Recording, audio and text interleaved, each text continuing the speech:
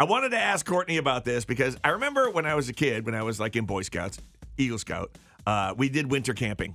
Once a month, we would do winter camping, regardless of how, the cold and everything. If you're properly bundled and ready for it and properly equipped, everything's fine. Oh my God. Courtney has been doing winter camping this year in her living room. Yes. I have. In a tent. Oh, yeah. We've had the tent up since before I was sick, so probably like a month now. And every time I want to... It's a tent. It's my tent. We got it last year. In the middle of your living room. With an air mattress and some blankets and pillows. And you guys will watch TV and sleep in there. Watch TV.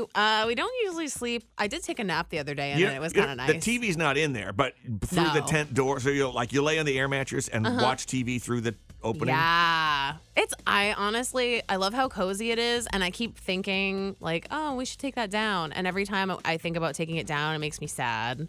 So I think we'll leave it up until it's nice outside. The funny thing to me is that for like over a year, I think, we had the conversation about the stripper pole. Oh, yeah. That your father had put up for you. And that was in the middle of your kitchen, was it? It was like closer to the entryway, but in the center of the house. It's an open concept on design on your house. But you finally had him take down the stripper pole only to put up a tent in your living room. Is it because you don't want to clean and the tent's impossible? Because right. A stripper pole is easy to vacuum around. Well, and the more stuff you have lying around in the space, that's less space you think you have to clean. I guess. Well, we move it to sweep under it and stuff like that. You do? Oh, yeah. Because you can move. I mean, we only have a couch, the TV, and a china closet, and that's about it. But you have to have room for dance parties, right? Oh, yeah. Well, and I haven't had people over in a while, so I think once people come over, just because, so people get sick and if you had people over at this point, would you ask them to bring their own tent? No. And have a camp out in your living room? But I don't think that many tents would fit in there. To get in, you got to bring like marshmallows and chocolate bars, anything to make s'mores. I do like s'mores. No open flames in your house. No,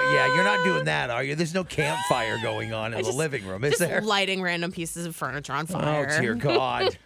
We don't know if you're kidding or not. Yeah, see, that's the hard part, is I never know with you when you're kidding and when you're not.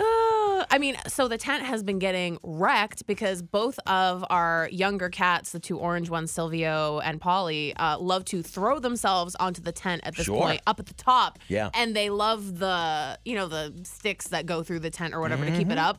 They like to hold on to those and bite them, and they're like, ah. Oh, boy. And they love laying on the top of it, but it's getting so they've been fighting on top of it, so there's a big hole. There's like a scratch down one of the sides now. Oh, no. Which I know you can get a patch or whatever. That's got to be better than when you told us you came home and all the cats were like on the stripper pole. That was a little, I thought that was a little bit weird. Sexy.